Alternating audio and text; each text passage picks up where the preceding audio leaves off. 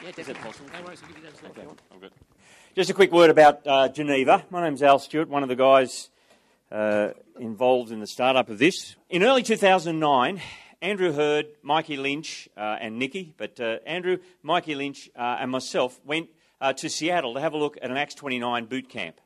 And the Americans are very generous to us, and we learned lots from watching what they did in terms of this church planting network. We came home determined that we needed to actually start something that would be Australian and would understand our culture and so on for Australians and for Kiwis as they wanted to use it. We know you're here, guys. We love you. We came back, really, we had kind of nothing, but some enthusiasm and prayer, which means we had lots. We had one lady who had offered to be a patron and to give money. And I remember ringing Mark Hadley, who's our media guy, and saying to Mark, mate, we've scraped together enough money to pay, we think, 2 days a week for you. Would you be interested? Mark's full-time job had just disappeared. He was trying to raise money to feed his family and work 5 days a week. And he said, well, if I could find 3 other days a week, which seems a tall order, I'd be interested. Within 3 days, the other three days a week had popped up, and bang, Mark started work for us. The first In the Shoot was held in December 2009 at Collaroy. Were you there? Anyone? Okay. We had 60-odd people. Scott and Kim Parry-Jones doing a huge amount of work and so on. That was a great time. Not long after that, 2010, a good friend and very generous patron rang me and said, would you have time to come and see me about something? I did. And long story short, he offered to cover a full-time salary for someone who could be, well, we decided to call them the general manager. Scott Sanders was as a Sydney Missionary Bible College graduate, was working as a school chaplain and so on. I'd known Scott for a while, very capable man. I rang him and said, Scott, what are your plans for the rest of your life? How would you like to win Australia for Jesus?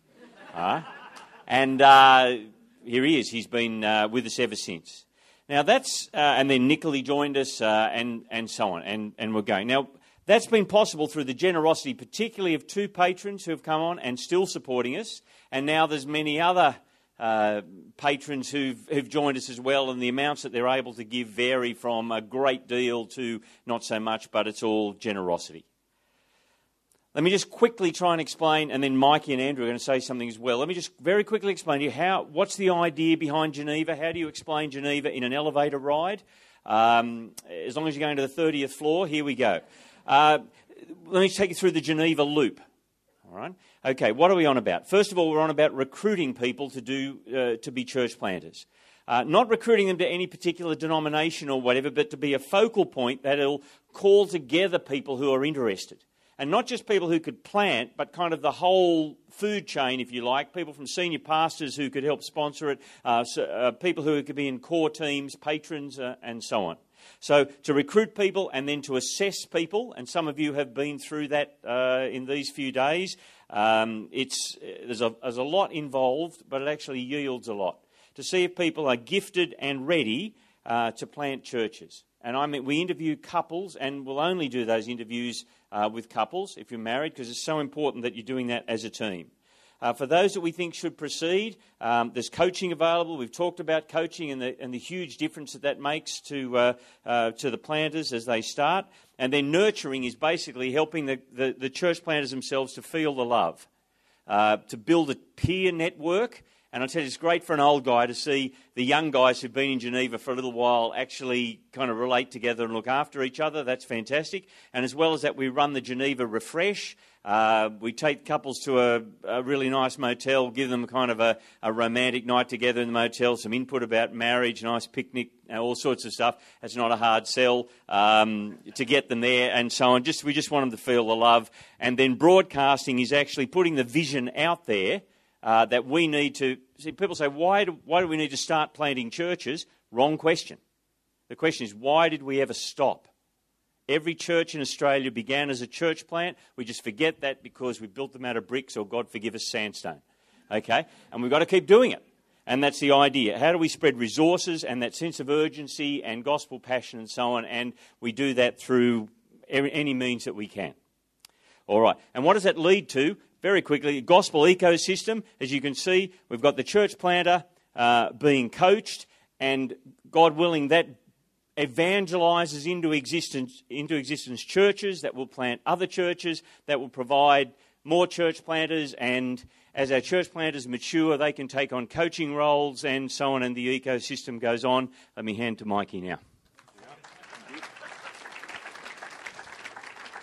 That's why we do it, the claps. Churches, can we get that last slide? It's not the coach that plants the church, and it's not Geneva that plants the church, but it's churches that plant churches. We really strongly believe that. Perhaps you might say, in some situations, it's the individual or the team that plants churches, but it's not Geneva that plants churches. And we try to be careful at talking too much about a Geneva planter. Geneva assesses planters, but it's from a range of churches, denominations, in a whole range of cities and country centres, that they're the ones that are planting the churches. Geneva is a service, an assessment coaching service, that slide can go, that assists churches to plant churches. That's what Geneva's about. And we're not really aiming to be the only ones who are doing it. Depending on where you are in Australia, we're a Trojan horse for someone. Outside of Sydney, we're a Trojan horse for Sydney Anglicans. Inside of Sydney, we're a Trojan horse for FIEC. Elsewhere, we're a Trojan horse for so many people that I think all of Christianity is inside one massive horse. So it's nothing to worry about. We're not particularly... We don't have any other agenda apart from wanting to see gospel churches planted in a great and increasing number around the country. That's our agenda. And we know that over the last few decades, by God's kindness, there have been amazing pockets of just that thing happening. And really, Geneva is the gang of people from those pockets in a range of cities, regions and denominations saying perhaps we could do this quicker and better all together. And so it's really pooling the resources of a range of people, and a lot of people going, whew. I know from Tasmania, where I come from, I'm told I have a Tasmanian accent. It comes out in the word cheese, apparently. I know for us, we work mainly amongst Presbyterians and the Christian Reformed churches there. And when Geneva came into existence, we were all going, yes, because we were lousy at the assessing thing. It's just too hard. When everyone's your cousin or your brother or your cousin brother, it's very hard. It's very hard. And we look annoyed when you make those jokes because we've never heard them before. And we're really offended by them. It's not that anyway. When you know someone so closely, it's hard to give the objective assessment, you know? And so it's great for these pockets to have some more objective assessment. And if you've had a hard assessment at a Geneva, even this week, can I say it's an act of love for an assessor to say to you, this is not the way you should serve God. There might be another way. You might be grieving now, but it's actually an act of love. And we have definitely felt that love in Tassie and really appreciate that. I know many have. And so I really just wanted to say that to be behind Geneva and to support Geneva is to be involved in a truly gospel ecumenical endeavour. You are giving not simply to your church or your denomination or your region or your city, but you're giving to multiple denominations around this country. Now, where are you, Andrew? That's right. I want to tell you a story, and I don't know if it'll be as good as John's, but I want to tell you a story about what happened a couple of hundred years ago in England that impacted us, and I want to suggest should stir us on to have a much greater impact across this country. In the early 1700s in England, God raised up a small group of men. George Whitefield, the Wesley brothers, brought them to Christ, wonderfully converted and so on, and then sent them out to break out from the institutionalised church at that time and begin preaching the gospel in the fields. And there was an extraordinary movement of the Spirit of God as the gospel was preached, and tens of thousands of people were converted. And there was an extraordinary revival across what we call now the United Kingdom, but also into America, the States there, Jonathan Edwards and so on. There's an incredible movement of God. It was wonderful. How does that relate to Australia?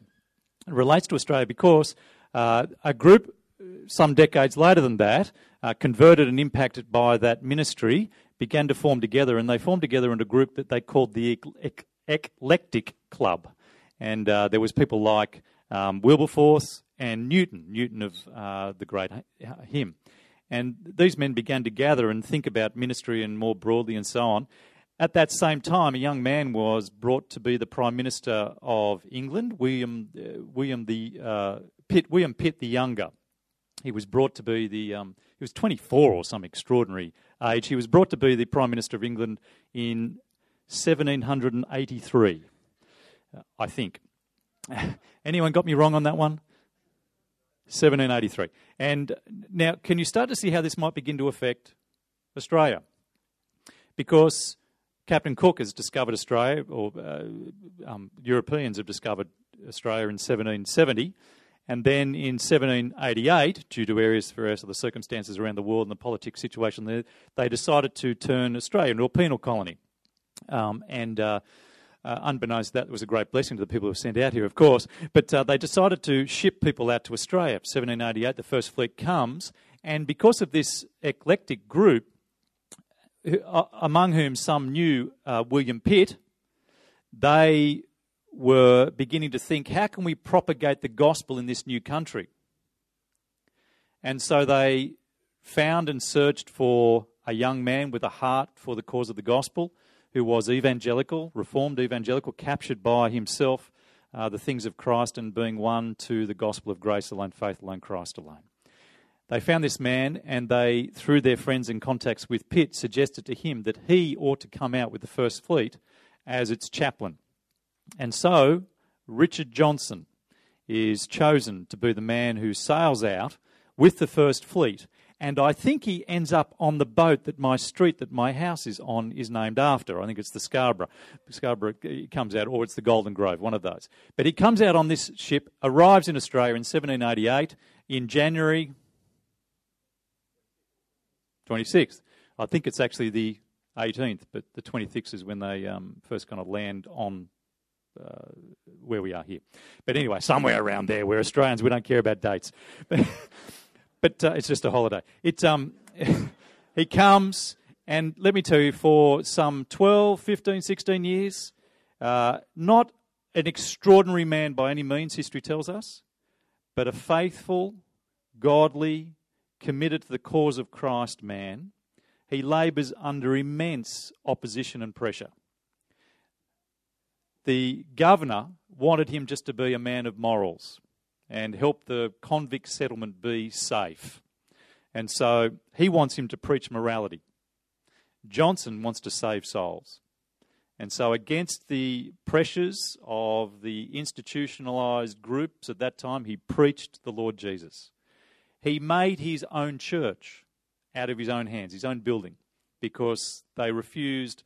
Eventually the first governor leaves, and there's the rum corpse situation begins to arise, and in that context there's even greater pressure against him.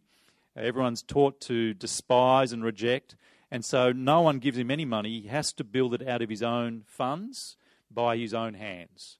And yet he faithfully continues to preach the gospel and plants the gospel in our country. Goes back a broken man and ends up in ministry back in England.